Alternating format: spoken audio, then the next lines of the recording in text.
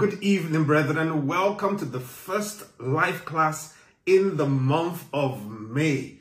We are in our month of divine design, where God works all things together for our good. All things are working together for your good. The lines will fall upon you in pleasant places in this month of May. Hallelujah. It's a new life class series that we're starting out this month, and it's all about understanding the grace of God. What is grace? How do you define grace? What's the impact? What's the meaning of grace? Grace is more than a prayer that we pray. You know, some people, whenever we say grace, the first thing that comes to their mind is the prayer at the end of a Christian meeting or gathering. We say it all the time. Let's say the grace. We'll say the grace even tonight before we are done with this life class. Another thing that people think about when they think about grace, they think that it's the name of their favorite girlfriend. You know, that girlfriend that you really like and her name is Grace. Or we think of Grace as that middle name of a whole lot of Christian enterprises, you know, Grace Land, Grace City, Grace Business. We use grace in a lot of our Christian language. Some people also think that grace is simply a doctrine or a message that we preach, that we teach. But grace is so much more than this. And in this life class series, we'll be answering the question of what is grace, and we'll be delving deep to really understand grace. It's going to be liberating, it's going to be life-changing, and you really don't want to miss it. Today, I'm just simply laying a foundation that we will now build upon in the next couple of Wednesdays. So you don't want to miss any part of this new life class series, Understanding Grace. Our pilot text for tonight's teaching is taken from the book of Ephesians and chapter 2. Ephesians chapter 2, verse 4 to verse 10 of Ephesians chapter 2. Here beginneth the reading of God's word. It says, "But God, who is rich in mercy, because of his great love with which he loved us, even when we were dead in trespasses, made us live together with Christ. By grace you have been saved, and raised us up together and made us to sit together in heavenly places in Christ Jesus, that in the ages to come he might show the exceeding greatness of his grace in his kindness towards us in Christ Jesus. For by grace you have been saved through faith. And that is not of yourselves, it is the gift of God, not of works, lest anyone should boast. For we are his workmanship, created in Christ Jesus for good works, which God prepared beforehand that we should walk in them." I dare to say that if Ephesians, the book of Ephesians, is Paul's professorial thesis on the gospel of the kingdom. It's a masterpiece of theological teaching on the finished work of Christ and the outplay of that finished work in our lives. And our pilot text is the manifesto of the process of our salvation. It tells us how we are saved. It talks about God, who was rich in mercy, saves us out of his love by grace through faith. This is the way I like to put it. Mercy preserved us for grace to save us through faith. Did you get that? Mercy preserved us for grace to save us through faith. Though mercy and grace are often mistaken to be the same thing, or people use them interchangeably, and they are irrevocably connected, yet they are not the same thing. They are different. At best, they are two sides of the same coin, you know, heads and tails. One side is grace, the other side is mercy. The word of God instructs us in the book of Hebrews in chapter 4, verse 16, that we should come boldly unto the throne of grace to obtain mercy and find grace in the time of need. Now, if these two things, mercy and grace, were exactly the same thing, then this scripture would not have made a demarcation between them to obtain mercy and to find grace. They are different. They do different things, okay? Now, mercy is what stands between us and deserved judgment. Mercy says no. This is why sometimes we pray that mercy will triumph over judgment. Mercy stands between us and the judgment that we deserve, while grace gives us something that we do not deserve. Mercy blocks something from getting to you. Some evil, some bad thing, some punishment. It blocks it from getting to you, while grace gives you something good that you don't deserve. Mercy stands in the way of punishment that we deserve, while grace gives us the favor that we do not deserve. Are you starting to see the differences?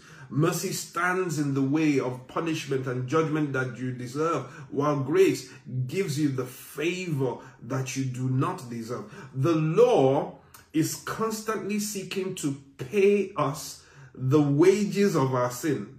The wages of the labor of sin that we have worked. Hallelujah. And the wages of sin is what? Is death.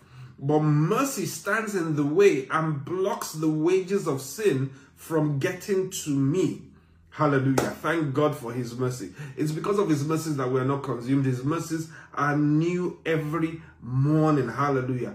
However, even though mercy is blocking the judgment or the consequence or the punishment or the wages of my sin, it hasn't yet delivered me from sin in itself.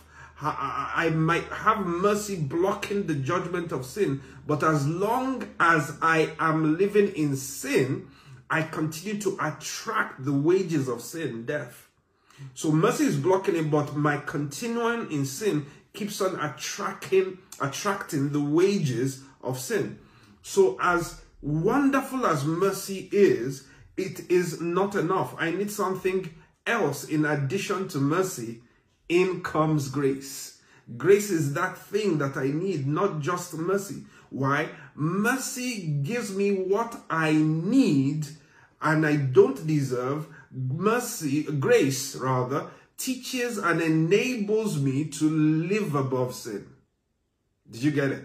Grace enables me. It gives me what I didn't deserve, what I need. It teaches me. It enables me. Grace teaches us how to deny sin, how to live above sin. So I stopped doing the thing that attracted the judgment in the first place, which was sin.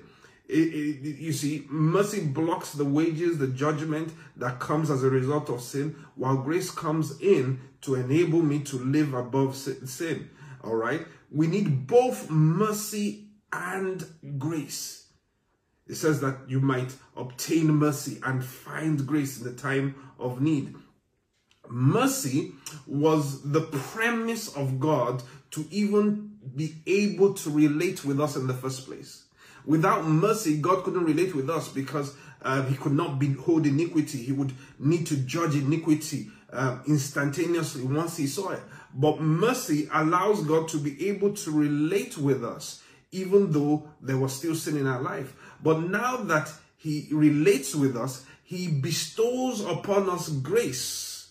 He gives us grace to set us free from the clutches of sin and death. So mercy paves the pathway for God to be able to relate with us. And then God, immediately he's relating with us. What is God doing? God is giving us grace to deliver us from the clutches of sin that would have required death. So another way to put it is that mercy buys time, while grace gives you or helps you use the time that mercy has bought to escape judgment. He gives you, you've heard the statement made many times that let's give them a bit of time. All right. Mercy buys time, in which grace comes in to enable you be delivered from your sins. We cannot be saved. You and I cannot be saved without grace. We are saved by grace through faith. Our pilot text tells us. Your best works couldn't save you. Your great name couldn't save you. Your wonderful pedigree and background couldn't save you. Your competence could not save you. Only grace could save you. And in this series on understanding grace, I'm going to start by laying the foundation of why we all need grace. Where would I be without the grace of God? The subject of tonight's teaching is why we all need grace. Why you need grace. Let's pray. Mighty Father, I ask that you help me tonight I ask that you speak through me. I ask that you help me to rightly divide your word, doing no injustice to it, but bringing the truth of it to the hearts of your people. And that by reason of that revelation of truth, we'll be elevated to a new level of experience with you. Cause the wonders of your grace to be our focus tonight, our revelation tonight, our illumination tonight, our liberty tonight, in the mighty name of Jesus. Thank you, Lord. In Jesus' mighty name, we do pray. Amen and amen. Hallelujah. There's so many scriptures and so many stories that we can use to illustrate and to teach about the grace of God. In fact, the Bible is just full. It's a constant love story depicting the awesome, the tremendous, the amazing, the unbelievable, quote unquote, grace of God. And one of such stories is the one we find in the book of John and chapter 8.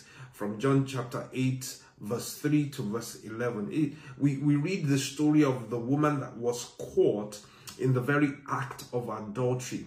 And this woman was brought by the scribes and the Pharisees to Jesus, and for them to ask Jesus that should we go ahead and stone this woman according as the law of Moses requires. You see, the law is always going to call for you to be stoned and for you to be judged.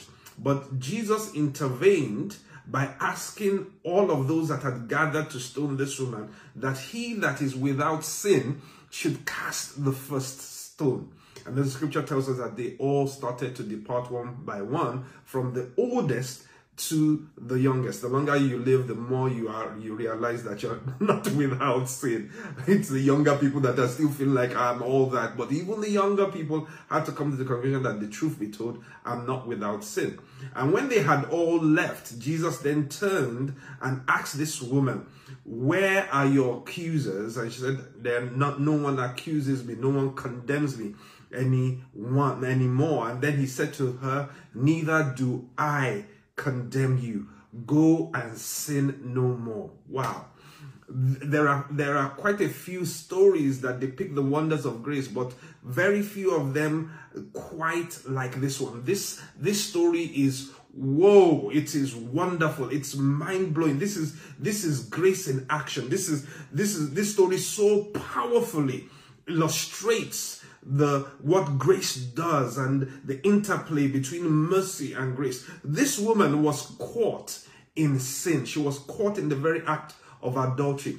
And isn't that the story of a whole lot of us, that we're caught in sin? It might not be adultery. It might not be something that it's us, it's human beings that elevate one sin over the other. But the truth be told, everyone is caught in one sin or the other, unless they are saved. They're caught. There's a sin that does so easily beset you. We see that, the truth be told, everybody there was caught, because when Jesus said, he that is without sin, let him cast the first stone, all of them had to depart at the end of the day, okay? This woman was caught in sin, and the wages of sin is death. So law sought judgment. Law sought judgment. It was just for them to look for her to be judged. But mercy said no. Mercy said no. Mercy chased away the accusers. Mercy chased away the accusers. But then mercy turned around its other face to this woman. Mercy chased away the accuser and then turned to the woman. But he turned his other face to the woman. And mercy, with his new face, stoned the woman. But he didn't stone the woman with the stones of the ground. He stoned the woman with the cornerstone, the rejected cornerstone that became the head of the corner. He stoned the woman with the stone of grace. Instead of stoning her with judgment, with the law, with legality, he stoned the woman with grace. The other face of mercy, as we know, is grace. And grace said, what did grace say? Grace said, no, neither do I condemn you. Go and sin no more. You see, that's grace. Grace never brings condemnation. Grace brings empowerment. Grace brings enablement. Listen to what the New Testament says later, when it says that there is therefore now no condemnation for those that are in Christ Jesus. He did not come into the world to condemn the world, but to deliver the world from sin and its consequences, its judgment. So mercy stops the judgment I deserve, but grace gives me the enablement to go and sin no more. So I will no longer attract the judgment that I deserved before. Is anybody hearing me what I'm saying? Are you getting it tonight? Hallelujah. This woman was not just in need of mercy, but also in need of grace. She was not, and the funny thing when we look at this text closely, this story closely, is that she was not the only one in need of grace in the text. She wasn't the only one in need of grace. The truth be told, aside from Jesus, everybody in that text, the scribes, the Pharisees, the rulers, the leaders, the men of pomp and pageantry and station and all of that, every single one of them was in need of grace, even if they did not know so themselves, because not one of them was without sin. So every one of them needed the grace, even though they might not have known it. And that's the truth. The truth is every one of us need grace. And a lot of people that are even behaving like I don't need no grace, I'm a goody two-shoes, are still in need of the grace of God. To truly understand grace, we must first understand our need for grace. If we do not truly appreciate our need for grace, then we will not truly appreciate grace itself. If we do not truly understand our need for grace or appreciate our need for grace, then we won't truly appreciate grace itself. Romans chapter 3 verse 10 to 12 says, as it is written, there is none righteous, no, not one. There is none who understands. There is none who seeks after God. They have all turned aside. They have altogether become unprofitable. There is none who does good, no, not one. Listen to that. It says there is none. There is absolutely no one that is righteous. No, not a one. Romans chapter 3 and verse 23 says, for all, not some, but for all have sinned and fallen short of the glory of God. Every single person has sinned and fallen short of the glory of God. And we're not just talking about sin, the act. We're also talking about sin, the nature. Listen, David in the book of Psalms in chapter 51 and verse 5 says, behold, I was brought forth in iniquity, and in sin my mother conceived me. Now, theologians will tell you when you study closely that David was talking very much about himself. Apparently, David was a child that was born outside of wedlock. He was born to a different mother than the mother of his brothers. This was why when Samuel came to Jesse's house and asked for Jesse's sons, he brought all these sons to Samuel, and the anointing would not flow, and it was only an afterthought. Oh, I actually do have another son. This was the quote-unquote illegitimate son, yet he was legitimized by God. Hallelujah. When the world tries to make you illegitimate, grace says you are legitimate. Grace says you are my chosen one. Grace says I'm going to give you what you do not deserve. We see this wonderful stories of grace throughout the Word of God. How grace selects the downtrodden, the outcast, the looked down upon, the forgotten and forsaken. Hallelujah. So even though when David wrote this scripture, Psalms 51 and verse 5, that I was brought forth in iniquity, and in sin my mother conceived me, he was talking primarily about himself. It's still applicable to every single human being, that we were born into sin. We were born into sin. This is the sin nature, not the sin act. The pools of sin already within our natural human nature. We were born with it. There are 3 types of sin that I like to talk about. There's the original sin, which Adam and Eve committed on our behalf. We didn't ask them to do it, but they did it on our behalf. That's the original sin that gave birth to every other sin. Then we have what we call ancestral sin. Ancestral sin is when the scripture talks about the sins of the father and passing on down generations. Yeah, there are sins in family lineages that were committed by the patriarchs, that the effects can still be seen up to the 4th generation, the scriptures say. But then we also have what we call personal sin. Personal sin is not no original sin and is not no ancestral sin. It is the one you did yourself. That's personal sin. But the truth be told, all of us are born into the world with the sin nature, and sin separates us from God. Sin separates us from God. It separates us from God's love. Now, Romans chapter 6 and verse 23 says, the wages of sin is death, and the gift of God is eternal life through Christ Jesus, the free gift. Hallelujah. It is the wages of sin is death.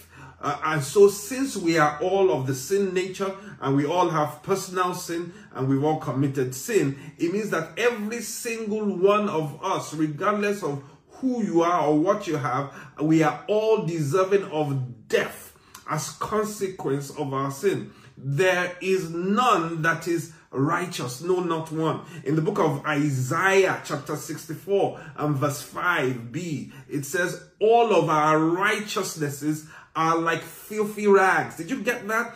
All of our righteousnesses, our best attempts, everything we do to make ourselves good, to make ourselves look noble, to make ourselves feel righteous, it says they are filthy rags. In fact, the scriptures, when we look at the Hebrew that was translated filthy rags there, it's the picture of a soiled sanitary pad. I mean, that's so ugly, but that's literally the interpretation. That's literally what it is. And as uncomfortable as we are with that picture, that's how God is saying your feeling of self-righteousness is a filthy rag. Nasty. It's nasty. That thing you're using to make yourself feel like you're good, that at least I'm good. At least I do this, that, and the other. You've put on the perfume, the nice clothes. You're well spoken. You're cute or handsome. God says is all filthy rags. Our best efforts to be righteous still fall woefully short. The illustration is given of the gap in the distance between the 2 rims of the Grand Canyon. The Grand Canyon, the gap, the gulf there is about 9 miles long, or 47,250 feet wide. The gap between the 2 rims of the Grand Canyon, and no human being can jump from one rim to the other rim. All right, that's how. I mean, it's too wide. Who can jump 9 miles? But you know that one person, the athlete, the great long jumper, might be able to jump 15 feet or 16 feet. I don't know what the records are right now. And while somebody else might only be able to jump 4 feet in terms of the width, all right? So the person that's able to jump 15 feet might say, hey, come on, see me, I can jump 15 feet, I can jump 10 feet, I can jump 12 feet, and you can only jump 4 feet and feel all good and dandy because he can jump so long. But in the context of the width of the Grand Canyon, 9 miles long, 47,250 feet wide, it doesn't matter whether you can even jump 100 feet or whether you can only jump 1 feet. There's no difference between those 2 capabilities or competencies in the context of how wide the Grand Canyon is. Do you get me what I'm saying? And this is the point. Our sin nature is like the Grand Canyon's width. It is too wide that our best efforts cannot bridge the gap between the two. Therefore, we can take no solace. Listen to me. You can take no solace in your ability to jump 15 feet. Neither can you take any solace in your ability to jump only 2 feet or 3 feet. It doesn't matter how wide you can jump by yourself. It's not going to make any difference because the width is too wide. You only take solace, and this is the challenge with us, we only take solace when we compare ourselves with ourselves. That's why the scripture says elsewhere that those that compare themselves with themselves are not wise. You know, when we compare ourselves with ourselves, then we start to feel that I'm faring better than that other person. At least by the time things are checked out, at least I'll be on the upper cut. I won't be on the lower cut. You know, it's just like that story that is told, that if a ferocious zombie is chasing you, or if a ferocious lion or dog is chasing you, and there are two of you, all you need to do is make sure that you're faster than the other person. Because the zombie, the lion, the dog will catch the other person before you. But it is not so when we're talking about the chasing of sin, the wages of sin and death. There's nobody that can outrun it without divine help. It will still catch up with you. It reminds me of the other story where it's told about these two people that went to the temple to pray, and there was the poor man that was praying, and then there was the man of nobility that was praying, and you could hear the poor man just crying out for mercy. Oh God, help me. While the man of station was saying, God, look at me. At least I'm better than that guy over there. You see, we take solace in our comparisons with one another. But when we compare ourselves with what the requirements of the law, what the requirements of righteousness is, we realize that none of us fares better than the others. Our best efforts at reaching God are totally worthless. Your best efforts at reaching God are totally worthless. We are all in need of grace. Every single one of us is in need of grace. You need grace. I need grace. Grace is not our reaching out to God, because our reaching out to God could not reach God, but grace is God reaching out to us.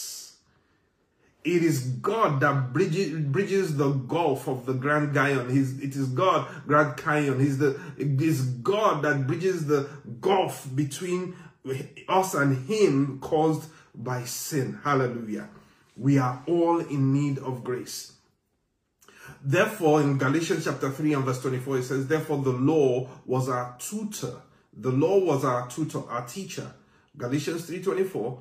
To bring us to Christ, that we may be justified by faith. How does the law do this? The law came to reveal sin, to show sin as exceedingly sinful. Romans chapter 7 and verse 13. The law is our tutor. The law did not come for us to be able to fulfill it by ourselves, but rather the law came to show us how bereft we were of ability or competence to fulfill it. The law does not give you the power to fulfill it. The law introduces us to our need for grace. The law introduces us to our need for grace.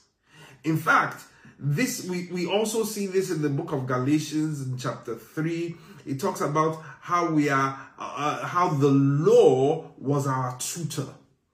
It was to teach us, it was to bring us, it was to show us our need for grace. As we attempt to fulfill the law, we find out that we cannot fulfill the law. Even our best efforts still cannot fulfill the law. Therefore, we must only conclude, we must come to the conclusion that we need the grace of God. We need God's help. We cannot help ourselves. Do you get me what I'm saying? In fact, Jesus came, and you must realize that before Jesus' death on the cross and his resurrection, the larger part of his ministry before then was under the old covenant. Jesus came to show us the law. In fact, Jesus' standards that he expressed when he was talking to the Pharisees, the Sadducees, and the men and women of his time was to show them the higher standards of God, which was even higher than the ceremonial laws of the Jews. Yeah, he says that if you look at a woman lustfully, you have already committed adultery. He raised the standard higher. Why? Not to cause you to strive the more to try to fulfill it, but to show you that you definitely need divine help to be able to fulfill the standards of God. Hallelujah. So why does our own righteousness fall so short? Why do our righteousnesses fall so short? Let me give you a few scriptures to help you really see the depth of our need for grace. In the book of 1 Corinthians chapter 10 and verse 31, one of my favorite scriptures from when I was a youth, I used to quote it a lot. Therefore, whether you eat or drink or whatever you do all to the glory of God. According to this scripture, all is to be done. Every single thing you do is to be done to the glory of God. This is a law. This is an instruction. This is not a suggestion. This is a commandment. Everything you do it to the glory of God. So therefore, the reverse is true. Anything that is not done for the glory of God is sin. You're disobeying that scripture. When you do something and it's not for the glory of God, then that thing in itself becomes a sin. Now, if that becomes the standard of what is sin and what is not sin, that means that even good deeds that are done for a motive aside from giving glory to God is sin. That means sometimes my charity is actually a sin. Maybe not a sin to the person that's receiving the charity, but a sin to me because I didn't do it for the glory of God. I did it for my own glory. I did it for my own satisfaction. I did it for my own feeling of goodness and self-righteousness. This elevates sin above the level of whether it is the act is good or bad. It now deals with the motivation behind the act. You can start to see how our righteousness, our best righteousness, can still fall woefully short because the righteousness is about self and it's not about God. Let me give you another one. In the book of Romans chapter 14 and verse 23, it says that he who doubts is condemned if he eats, because he does not eat from faith. For whatever is not from faith is sin. Now, giving you a bit of background on this scripture and that scripture in Romans 14:23, the background is that there's this whole debate about whether you should eat meat that has been dedicated for worshiping idols, or you should not eat the meat that has been dedicated to worshiping idols. And it had caused a division amongst the saints, while some were saying, of course I can eat the meat, while others were saying, no, you should not eat the meat. Then Paul comes in to settle this dispute, and he basically says that it doesn't matter. He said it doesn't matter. Oh my goodness. Paul, what are you talking about here? He was saying, well, if you decide not to eat it, it's all right. If you decide to eat it, it's all right. It's really inconsequential. But then he goes and uses it as an opportunity to teach us deeper. He starts talking about that really it's about the conviction, the belief in your own heart. He says that if you go ahead and eat it while you are still doubting, you are not convinced in your own heart that you should eat it, that it's the right thing to do, then to you it is a sin, because it has not proceeded out of faith, out of a true conviction, a full persuasion that is the right thing to do. Are you getting me what I'm saying? And the reverse is also true, that if you decide not to eat it, but you still have doubtful disputations as to whether you should or should not, then even you are still in sin. He was talking about let each man be fully persuaded in his own heart. Whatever does not proceed out of faith, or whatever does not proceed out of a full conviction, a full belief system, it is sin. Again, this lifts sin above the level of the act itself. The point here is that even though the act in itself, in and of itself, might not be sin, if the person making the act is doing it outside of conviction, outside of faith, outside of belief, to him, it is a sin. The standard is high indeed. And you and I woefully fall short in attempting to earn our own salvation by what we do or don't do. We are all in need of grace. You and I need grace. We are all in need of grace. We are saved by grace because nothing else could save us. Not your good works, not your good deeds, not your connections, not who you know or who knows you. We are saved by grace and not of works, lest any man should boast. I can't boast.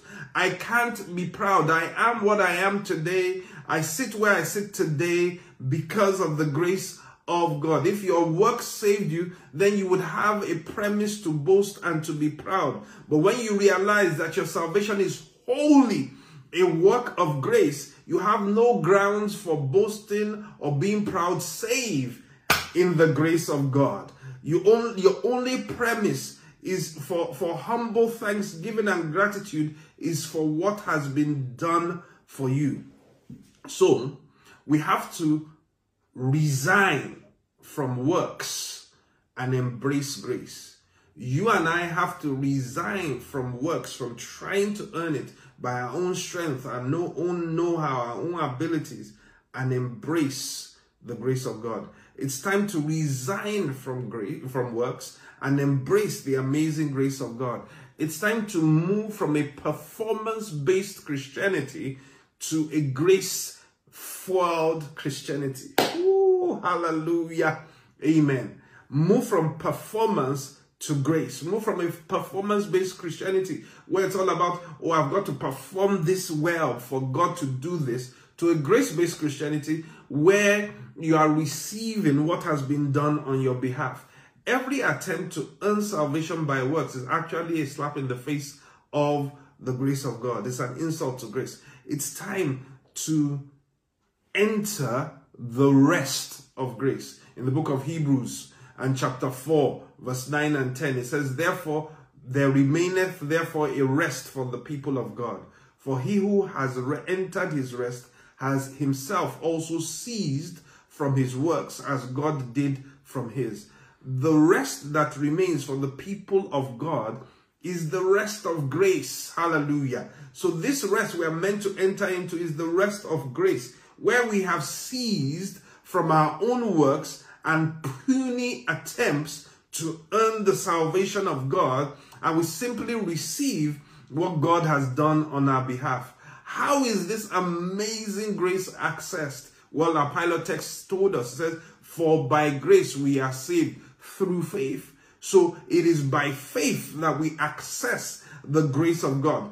Grace is all that God gives, and we are only able to receive it by faith. Faith is our access to the grace of God. So grace is the giver, faith is the receiver. Grace is the giver, faith is the receiver. Grace gives us all of God, and we receive all of God by faith. Now, we're going to be going deeper in the next couple of weeks and really bringing it into the place of relevance in your life, because most of us do believe in salvation by grace. We believe in saving grace, but we have not learned how to live by grace. Many of us, we will throw our hands up and say, yes, I'm saved by grace. Grace saved me. But then we don't continue to live by grace. subconsciously we believe that after being saved by grace, we must now live on by works. So we see grace as the doorway, and once I've entered in through the doorway, then I'm left to my own efforts once again to perfect what God started by grace. After being freely saved, we attempt to now earn the salvation we already have by the works of the flesh, of the works of the law. Listen to the way Paul said it to the Galatians. In Galatians chapter 3, verse 1 to 3, he says, "O foolish Galatians, who has bewitched you that you should not obey the truth, before whose eyes Jesus Christ was clearly portrayed among you as crucified? This only I want to learn from you. Did you receive the Spirit by the works of the law or by the hearing of faith? Are you so foolish? After having begun in the Spirit, are you now be made perfect by the flesh?" Do you hear that? He's telling us that how can you started this thing by grace, by the Spirit. Now you think that it's your flesh or your works that's going to perfect it. It doesn't work. Most of us understand and agree with saving grace, but have not yet entered into and embraced enabling grace. Paul said, "I am what I am by the grace of God. I have labored more than all the other saints, yet not I, but Christ in me, but the grace of God that has been given to me." Grace doesn't just save us. Grace enables us to now be able to live out the purposes of God, to live the life that we've been called to live. We are his workmanship. Grace enables us to do the good works that God always intended for us to do, but that we could not do by ourselves. We always needed his grace in order to be able to do it. Before the close of this series, we will learn how to not just be saved by grace, but how to also live by grace, enabling grace. I'm believing God that before you're through with this series, even from tonight, you start to experience the untold dimensions of God's grace. He's able to cause all grace to abound towards you, that you will have all sufficiency in every good works, abounding in bountiful, overflowing fruit, all by the grace of God, enabling grace. Hallelujah. Hallelujah. And this is an understanding we must be rooted and grounded in to walk in true liberty and in true freedom. So I'm going to close tonight by telling us that our posture and what we are meant to be doing right now is thanking God for his grace. Thank God for what he has done. Thank God for the sacrifice that he has already made for us. Thank God that we could not bridge the gap, but he bridged the gap for us. We could not reach him by ourselves, but he reached out to us.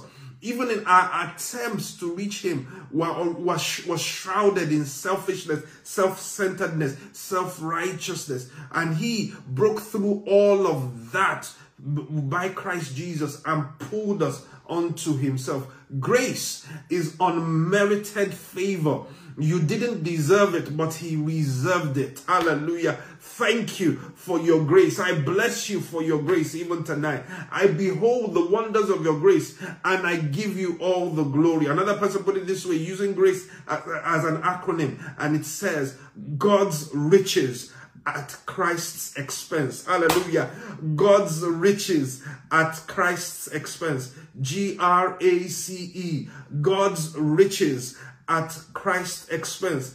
Jesus paid the price for you to be able to enjoy all of God's riches, not at your own price, not out of paying out of your own pocket. The price has already been paid by Christ Jesus once and for all. In full, he paid. Your job now is to receive what has been paid for. Glory to God. Bless God. Give him the glory for his grace. That's what our posture is meant to be. A posture, a constant posture of thank you, Lord, for your grace. Grace is divine enablement Hallelujah. To do what you couldn't do before, to be what you couldn't be before, to go where you couldn't go before, to achieve what you couldn't achieve before, to attain what you couldn't attain before. Lord, thank you for your grace. Can we take a moment even tonight? Can you stop whatever you're doing even tonight and just give God the praise for his grace? Thank you for your grace. I need your grace. I could do nothing without your grace. I could not outrun I couldn't outrun the claws of sin. I could not pay the wages of sin. But Jesus came and he intervened. He paid what I was owing, overpaid what I was owing. Hallelujah. Thank you for your grace. I appreciate your grace, Lord. Even tonight, I worship and extol you for your grace. Where would I be if not for your grace? Thank you, Jesus. We give you the glory. We give you the praise even tonight. And if you are out there and you have not yet embraced and received the grace of God, I'm calling you tonight to respond to that call. The price has been paid for you. This is the gospel. Not that you have to do this, that, and the other, climb a mountain, do this and all of those requirements. No, that it has been done for you. Your job is to receive by faith what has been done for you. So if you are out there and you haven't yet surrendered your life to Christ Jesus, you haven't come into the commonwealth of the faith of the kingdom, repeat these words of prayer after me. Lord Jesus, thank you for giving your life for me. Thank you for paying the price for my sin. Today, I repent of my sin and I accept you as my Lord and my Savior. I believe with my heart, I confess with my mouth, and therefore, by faith, I am a new creation in Christ Jesus. I am saved. I am born again. I am now the righteousness of God. Hallelujah, in Jesus' name. If you prayed that prayer, you are indeed saved. You are delivered. The grace of God has accepted you. The grace of God has saved you. Glory to God. And we want you to grow. We want you to be established. We want you to grow in this grace and no longer be entangled in the bondage of sin and of fear and of death. Hallelujah. So we want you to connect with us. Direct message us on any of our platforms or send us an email or follow the pathway on our website, and let's help you to grow in the grace of God, from being a child of God to becoming a mature son of God. And make sure you stay tuned to this series, because this series won't get you rooted and grounded in the grace of God. Thank God for his grace. Amen and amen. God bless you, brethren. I trust you've been blessed by that word. We can't close out the service. I have one or two other announcements to make and we'll be done. But we can't even get there without giving you an opportunity to give to the work of the Lord. It takes a whole lot of finance to do the things that we do. I want to encourage you to give generously and to give abundantly towards the work of the Lord. The various ways in which you can give are now being shown upon the screen. Please choose the way most preferred by you to give. And give generously. Give from the bottom of your heart towards the work of the Lord. And trust God that even as you give, he's going to open up the windows of heaven. He's going to pour you out a blessing that you cannot have enough room to contain. And that blessing is wisdom, is knowledge, is favor, is innovation, is creativity, that you will now be able to use to get stupendous wealth. In the mighty name of Jesus, I pray that the blessings of giving will not elude you, but they will abound upon you in Jesus' mighty name. Let's close out this service by sharing the prayer of grace together. May the grace of the Lord, of our Lord Jesus Christ, the love of God, and the sweet fellowship of the Holy Spirit rest and abide with us now and forevermore. Amen. And surely God's goodness and God's mercy shall follow you all the days of your life. You shall dwell in the house of the Lord forever and ever. Amen and amen. God bless you.